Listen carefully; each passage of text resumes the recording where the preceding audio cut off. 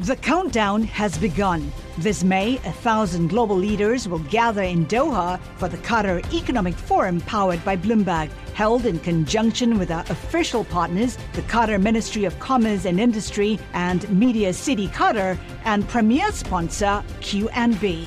Join heads of state, influential ministers, and leading CEOs to make new connections and gain unique insights. Learn more at QatarEconomicForum.com. You're listening to Bloomberg Law with June Grosso from Bloomberg Radio. As Americans return to the workplaces they left months ago, employers are wrestling with the legal risks ahead. Some workers are bound to get sick, and many will end up in court demanding safer working conditions or compensation for lost wages and medical bills. Joining me is Samuel Estreicher, a professor at NYU Law School and the director of the Center for Labor and Employment. Some employees have already filed lawsuits against McDonald's and Amazon for not doing enough to keep workers free of coronavirus, even though those companies have promised to follow health guidelines such as maintaining social distance, improving sanitation, and providing personal protective gear. So how do companies know what the standard is, what they should be working toward? Well, there's no absolute guarantee here, but if they follow the guidance of the various agencies, which would be the Department of Labor, the Equal Employment Opportunity Commission, and the state and local government guidances, should be a pretty low risk of litigation. On the other hand, it's not foolproof because they may follow all that guidance and someone comes in and contracts the virus and he has complications with his underlying condition. So it's not foolproof. This is one reason why the business community is seeking legislation to provide for a liability shield. Well, there's no absolute guarantee here, but if they follow the guidance of the various agencies, which would be the Department of Labor, the Equal Employment Opportunity Commission, and the state and local government guidances, should be a pretty low risk of litigation. On the other hand, it's not foolproof because they may follow all that guidance and someone comes in and contracts the virus and he has complications with his underlying condition. So it's not foolproof. This is one reason why the business community is seeking legislation to provide for a liability shield. Will most employees end up filing workers' comp claims if they come down with something? I think so. Most employees will, and I've actually looked at the New York State law, which I'm more familiar with than other states. I think they've got a good argument there that the contracting of the virus is covered by workers' compensation. And what that means is that it'll be a no-fault proceeding before an administrative agency, and there'll be some possibility of getting compensation for lost pay and for medical treatment. It's not 100% clear, but I think that's where the law is going to go. I note that, for example, California's governor has issued an executive order to make clear that employees who contract the virus are covered by workers' comp. I'd be very surprised if New York doesn't follow suit. Would they have to prove that they got the virus at work? They would have to prove that it's workplace-related. But it shouldn't be that hard because most employers are going to require there be a temperature check before the employee comes back to work, and will also require some evidence that the person can return to work. In other words, a person is not actively under the illness. So if that's the case, we have information at time one when the employee enters the workplace, and if something happens afterwards, all of a sudden the employee has contracted the virus, then we have some proof of causation. In other words, at time one when they entered into the workplace, they don't have the temperature, they don't have a high temperature, and they've been cleared by a doctor, and now at some later point after working there, now they have the virus. I think they can prove causation. The problem is how much compensation can you get for just contracting the virus? Because what constitutes an injury here? That's the problem. You should be able to get some medical treatment if you're not covered, but it'd be hard to prove that you have an injury. Of course, if God forbid, you get an injury, then the injury will be easily proven. The great virtue of the workers' compensation system is that it's no fault. The only thing you have to do is prove that it was workplace-related and that it's a covered illness, covered accident or illness, and you don't have to prove that the employer was negligent. That's the great virtue of it. The emphasis is on compensation. The negative side of workers' compensation is if you have serious injuries from contracting the virus, then workers' compensation is not as good an avenue for you as would a tort suit be. And that's because the workers' compensation system doesn't do as good a job in putting a damages value on serious diseases, serious illnesses, as would a tort suit. This is very different from what the assumption was back at the turn of the 20th century when the various states enacted these laws, where the assumption was that if the employee has to go to the courts, they will lose. I think the assumption now is different. So would you suggest that employers not fight these claims, just give up and pay? Absolutely. Yeah, they lose something if a claim is made because it'll increase their insurance payment. Call it experience rating. In other words, the employers have to pay more the more claims that are made, but it's still a kind of homogenization with all the other claims, and it'll be less than they think. So I would say if a person comes in and contracted the virus, files for workers' compensation, I think it's in the employer's interest to not contest it, because they will then have the liability shield that the business community is seeking. They will have it under workers' comp, because workers' comp provides that you can't pursue any other action against the employer other than what's provided for in the workers' compensation scheme. What about the proposals for a liability shield? And it'd be a very unusual law to also block state court lawsuits, state law lawsuits. But yes, it would only come to Congress. So there has to be an agreement between the Democratic Party, which is very much influenced by the plaintiff community, tort lawyer community, and the Republican Party, which is very much influenced by businesses. So they're going to be a little bit loggerheads, and I would be surprised if we come to an agreement. Credit Suisse estimates that COVID-19 will result in $5 billion in workers' comp claims. Can the system handle all those claims? It might be overrun? Well, it might be. It's going to be a challenge to the system. There may need to be some support from the government. We don't really know. There's a lot of conjecture going on. Will people file a claim just because they contract the virus and test positive? We don't know. Maybe they stay away for a week or two. The employer gives them paid leave for that period of time, and they decide to come back to work and they don't file a claim. We really don't know how big this is going to be. But if they don't have the money, they will have to get assistance from the government. And it will also factor in the experience rating, the premium that employers have to pay. So what cases will get decided in courts? What cases will employees be able to bring lawsuits for?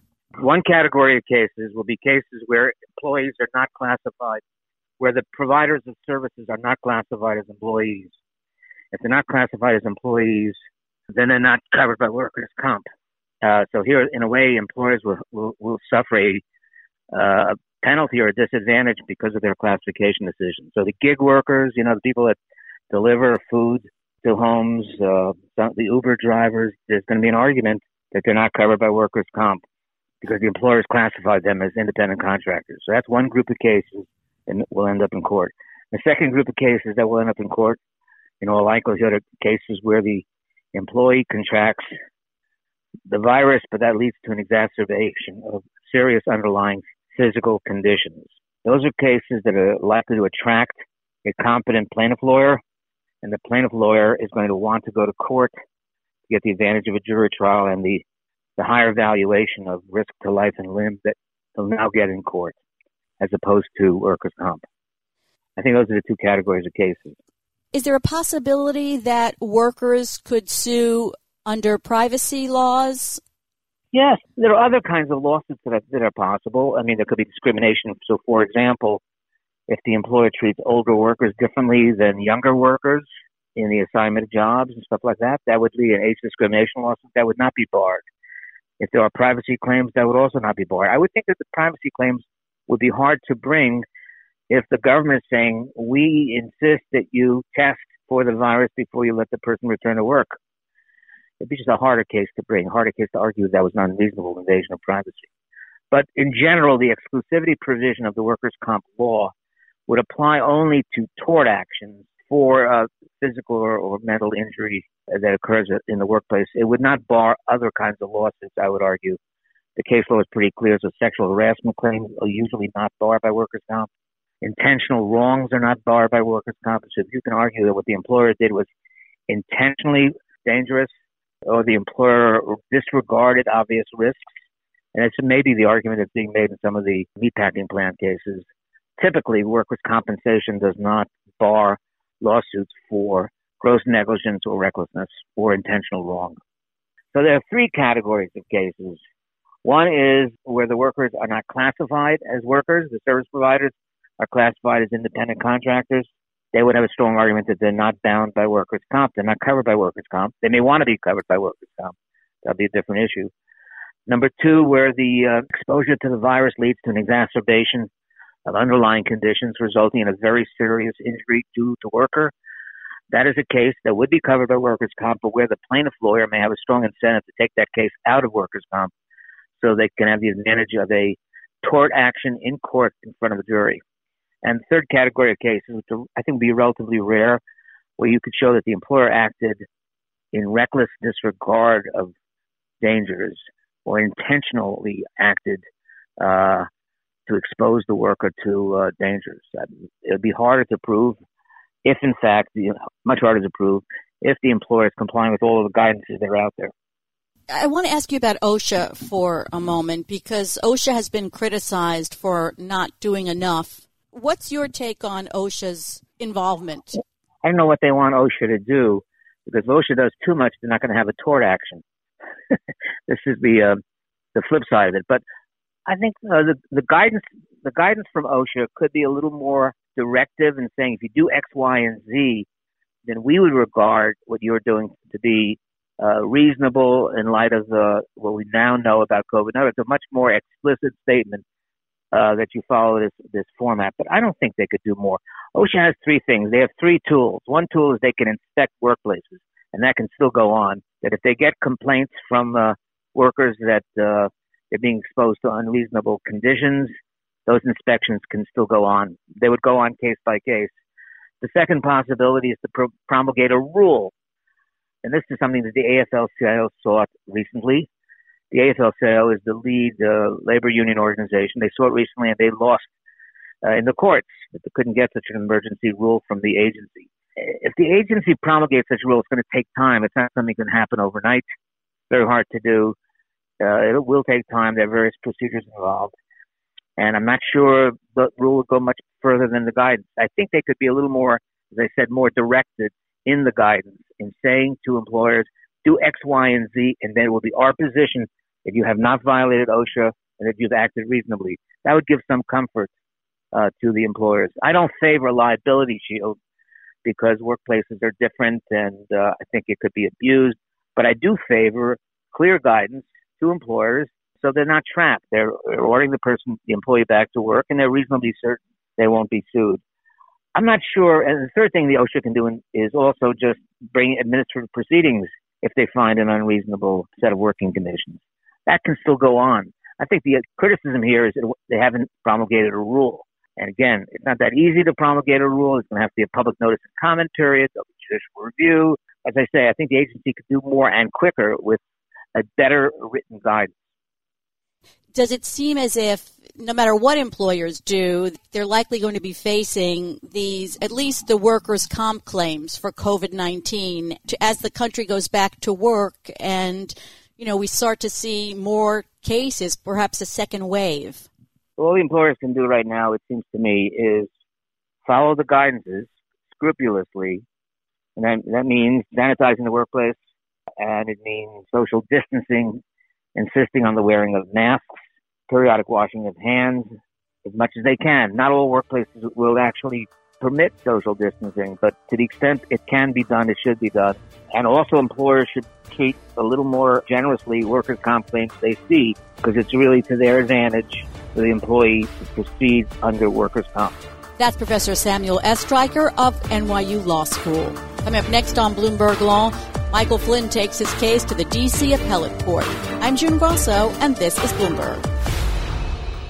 The countdown has begun. This May, 1,000 global leaders will gather in Doha for the Qatar Economic Forum powered by Bloomberg, held in conjunction with our official partners, the Qatar Ministry of Commerce and Industry and Media City Qatar, and premier sponsor QNB. Join heads of state, influential ministers, and leading CEOs to make new connections and gain unique insights. Learn more at QatarEconomicForum.com. 3 D.C. appellate court judges will decide whether or not to issue an extraordinary order forcing the dismissal of the case against former National Security Advisor Michael Flynn. At the oral arguments, the judges appeared wary of undertaking the drastic remedy of stepping into the case when Judge Emmett Sullivan hasn't yet issued a ruling on the government's motion to dismiss the charges against Flynn. Joining me is former federal prosecutor Robert Mintz, a partner of Carter and English. So, Bob, what was the main issue the judges were considering? The central issue that was before the D.C. Court of Appeals was the question of whether the trial judge, Judge Sullivan, was required to dismiss the case against Michael Flynn upon the government's motion, or whether the trial judge had the authority to hold a hearing to look behind the motives behind the government's motion. Flynn's lawyers filed what's called a writ of mandamus, which was an attempt to circumvent the trial judge's authority and go directly to the Court of Appeals to order him to dismiss the case immediately. How were the questions? Did the questions indicate anything from the appeals court judges? All three appeals court judges appeared to be in favor of allowing Judge Sullivan to proceed with the hearing. But this is purely a procedural issue at this point. They are not ruling on the merits of whether or not the judge could deny the government's motion to dismiss the case. And what they also left unanswered, and what is perhaps the most interesting question in this whole process, is if this hearing goes forward, if the judge denies the motion filed by Judge Flynn's lawyers and by the government and allows Judge Sullivan to proceed with his hearing, the question is, what is the scope of that review? Does Judge Sullivan have the authority to inquire if the government has political motives in seeking the dismissal of the case against Judge Flynn? Suppose the government does have political motives. The Justice Department has political motivations behind some of its prosecutions and some of its decisions not to prosecute. Well, that's a great question, and it really goes to the heart of this dispute, which is that this is such an extraordinarily unusual situation in a highly politically charged case. This is a case where you have Flynn having pled guilty twice to lying to the FBI about his conversations in 2016 with the Russian ambassador before the Attorney General, William Barr, has decided last month to try to drop the case. It's an unusual circumstance because the rule for dismissal of the case specifically says that the government may move to dismiss the case upon leave of court. And that suggests that the judge has some ability to look at the decision behind the dismissal and make some sort of inquiry. And that's what the Court of Appeals latched onto here, that the district court is not simply a rubber stamp, but what exactly are the parameters behind which and the rules that the judge at the trial level can look at and how much he can get into the motivations. That is the part that is unanswered, and there's really very little or non-existent case law on that question. As you mentioned, it seems as if they're going to allow Judge Sullivan to proceed. So then why even have this hearing? Writ of mandamus is extraordinary. So they could have just said, no, we're not going to hear this at this time. Why hold a hearing even? The writ of mandamus is an extraordinary sort of relief, and it requires that there be some kind of specific harm that's made out by the parties seeking that relief. In this case, the government argued that the harm was that if the hearing proceeds, it will allow the trial judge to get into the motives behind the decision to dismiss this case. And the Deputy Solicitor General argued that that would be harmful to the Department of Justice, particularly in this very politicized environment in which these allegations were made. That, however, was not enough to sway the Court of Appeals. They said that it is premature, or they certainly suggested that it was premature for the dismissal. And they certainly pointed out to the government that if Judge Sullivan were to decide against dismissing the case, that they could be right back before the Court of Appeals on the merits of this issue. So I think the Court of Appeals really looked at this as a procedural issue and simply said that the government had not made out the type of irreparable harm that was needed in order to grant this motion for mandamus. Is that in their favor to talk about the politicized environment, just what Judge Sullivan is concerned about? Well, I think what the department was arguing is that it was going to ultimately be damaging to the perception of the Department of Justice if a hearing were to go forward. And it would be a very unusual hearing where the department would have to provide information about its internal deliberations, including why no career prosecutor signed the motion to dismiss the charge against Mr. Flynn, And really, the government acknowledged that this would be a spectacle in a politicized atmosphere, something that they argued was going to be damaging to the government. And also, I think implicit in that argument is that this dismissal was inevitable anyway, that it was unlikely, regardless of how Judge Sullivan ruled, that the Court of Appeals was going to force this case to go forward when both Flynn's lawyer and the government were both on the same side arguing that the case should be dismissed. Coming up next, will this be a round trip back to the appellate court? I've been talking to Robert Mintz of McCarter and English about a federal appeals court hearing in D.C. on the Justice Department's motion to dismiss all the charges against Michael Flynn, despite the fact that he's pleaded guilty. So the Justice Department was arguing that Judge Sullivan can't demand testimony on evidence from the government about why it decided to do this about face. But if a hearing goes forward, if this court allows a hearing to go forward, isn't that exactly what he's going to be asking for? Well, that's another interesting issue here, which is while the Court of Appeals had suggested that the hearing should be able to go forward, they really didn't get into the details of what that hearing would look like. And it does put the court in an interesting dilemma where the court cannot act as both the trial court and a prosecutor at the same time. So here we have this unusual circumstance where both the government and the defense, which is supposed to be adversarial, obviously, in this case, they're both on the same side. And instead, what Judge Sullivan did was to appoint a friend of the court, retired Judge John Gleeson, to prepare a report and essentially argue the other side of this case, why this case should not be dismissed. Judge Gleeson did prepare a long report and had actually filed it at the very same time that the writ of mandamus was sought from the Court of Appeals. And his report found that there was a gross abuse of prosecutorial power and accused the DOJ of acting in highly irregular conduct to benefit a political ally of the president. So what's happened here is if the Court of Appeals does rule as they seemed inclined to do to allow this hearing to go forward, we're going to see a very highly charged hearing before Judge Sullivan, but we'll have to see what Judge Sullivan allows in terms of testimony and how he decides to hear this case. At this point, he's got this long report that's been prepared by retired Judge Gleeson. I suspect he's going to use that as the argument in favor of denying the motion to dismiss, and he's going to force the government and Judge Flynn's counsel to respond to those specific allegations.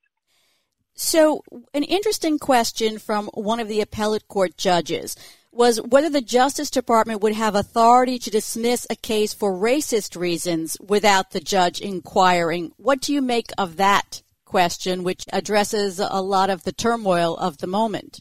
Well, I think it hits the nail on the head in terms of the Court of Appeals acknowledging that the trial judge does have some role in reviewing and approving a motion to dismiss a case at this stage of the process. Remember, this is after Michael Flynn has already pled guilty twice to lying to the FBI, and it raises the secondary question if he is withdrawing his guilty plea and saying that he did not lie to the FBI when he talked about his conversation with the Russian ambassador. Does that mean he lied to the court when he twice admitted his guilt? That's another issue that retired Judge John Gleeson looked at. So there's a lot of issues here that are before the court, and it's going to be very interesting to see how Judge Sullivan deals with this hearing if, in fact, it goes forward. The Court of Appeals acknowledged that it's possible that Judge Sullivan will side with the government and with Judge Flynn's lawyers and dismiss the case, in which case there'd be nothing for the Court of Appeals to review. The Court of Appeals here is doing what courts of appeals typically do, which is to say that if they don't have to rule on a decision that they would prefer not to. So they're giving Judge Sullivan the opportunity to have this hearing. If Judge Sullivan decides to deny the government's motion to dismiss this case, then we can certainly see this right back before the Court of Appeals, and that's going to be another interesting argument. That was going to be my next question. If Judge Sullivan doesn't allow the government to dismiss the case, aren't we right back here at the Court of Appeals? If Judge Sullivan decides to deny the government's motion to dismiss this case, then it's going right back to the Court of Appeals, and the central issue will be exactly what is the extent of Judge Sullivan's authority to review the motives behind the government in dismissing a case. One of the judges commented at the hearing that would it be permissible for the government to dismiss a case if it was on racial motives? And it suggested that there are some lines that would be improper, and again underscored the fact that the rule does explicitly say that the government may move to dismiss a case at this point in the process upon leave of court, which means that the court plays at least some role in reviewing the motives behind the dismissal. Exactly what that role is what's left unanswered and what we're going to find out if this hearing goes forward. Separation of powers seems to be coming up a great deal during the Trump administration, even at the Supreme Court. Explain that issue in this context, in the context of this case. In this case, the Solicitor General's office is arguing that the government has the sole authority to decide whether to prosecute cases, and the judiciary does not have any role in deciding to review the motives of the government's reason for dismissing the case. It really creates an Article 3 judicial power question and whether or not Judge Sullivan has exceeded his Article 3 powers, because it creates a situation in which the government is going to argue that when both the government and the defendant agree that the case ought to be dismissed, if Judge Sullivan, as he did in this case, appointed an advocate to argue the other side, it is the court rather than the parties that is creating an Article 3 case or controversy. That's one of the issues that will certainly be before the Court of Appeals should this case go back for a hearing before Judge Sullivan, and should Judge Sullivan decide to deny the government's motion to dismiss the case. So let's backtrack a little bit and explain why the Justice Department, and specifically Attorney General William Barr, says that this case should be dismissed against Flynn, what their underlying contention is about the FBI investigation. Sure. The Department of Justice argued that the case ought to be dismissed based on Flynn's admitted lies about his discussions with a Russian ambassador regarding sanctions imposed on Russia by the Obama administration were not material to any viable investigation, and that the FBI unfairly targeted him. The Department of Justice also argued that in reviewing Flynn's case, and this was something that was ordered by Attorney General Barr, they found reason to doubt the investigators' motives. There were some notes by one of the FBI agents that said something about trying to get Flynn to lie during the interview. So those are the reasons the Department of Justice are giving as to why this case ought to be dismissed. How unusual is it for the Justice Department, after they get 2 pleas of guilty, to start opening up the case again and reinvestigating it? Well, that's what's unusual about this case. I mean, it's virtually unprecedented for the government to dismiss a case after a defendant has pleaded guilty, absent some change in circumstance. And by that, I mean, it is usually that facts come out that may exonerate the individual who pleaded guilty. It's highly unusual here. We don't have that situation. We have an investigation that showed, according to the government, that the lies were made. So they acknowledge that General Flynn had lied. That's the heart of the case. But they're saying they should be dismissed nonetheless because they were not material to any viable investigation. And they're essentially arguing that there was some misconduct by the FBI here in targeting him for this investigation to begin with. The Justice Department also relied on some notes that were unearthed recently during this investigation into the Flynn investigation that was ordered by Attorney General Barr, in which an FBI agent had included in his notes questions about whether or not they should try to get Flynn to lie during the interview. So they are attacking the motives of the FBI's investigation. But the heart of it is really not denying that Flynn lied. What they're denying is that there was a proper investigation to begin with. And it really goes to the bigger question that the Trump administration has been challenging here, which is the entire Russian investigation. And since Flynn pled guilty in connection with the Russian investigation and was initially supposed to cooperate with prosecutors and with the Mueller team during that investigation, undermining this guilty plea really is another step on the part of the Trump administration to try to unwind the damage that they believe was done by this unwarranted investigation into the connections between the Trump administration and Russian government during the election of 2016. Finally, Judge Gleason's brief, which many people have used the term blistering for, he says in the brief that Michael Flynn committed perjury, yet he advises Judge Sullivan not to have a hearing on that, but just to use it when he sentences him to enhance his sentence. Is that odd to do that? Well, we have a situation in which Michael Flynn has not denied that he lied. That's not the heart of this case. And so when retired Judge Gleason did his investigation, which he then filed with the court and which will be considered at the hearing if the hearing goes forward, he took into account the possibility that Michael Flynn could also be charged with perjury because he is now retracting his guilty plea. So he either told the truth when he pleads guilty, or he's telling the truth now by saying that he never did lie, in which case he lied before the court when he entered his guilty plea twice. So Judge Gleason is saying that that could be an independent charge for perjury, but instead he's recommending that Judge Sullivan simply consider that issue in connection with the sentencing to the offense that he's already admitted guilt.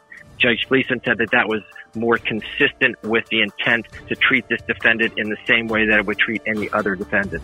Thanks for being on Bloomberg Law, Bob. That's Robert Mintz of McCarter and English. And that's it for this edition of Bloomberg Law.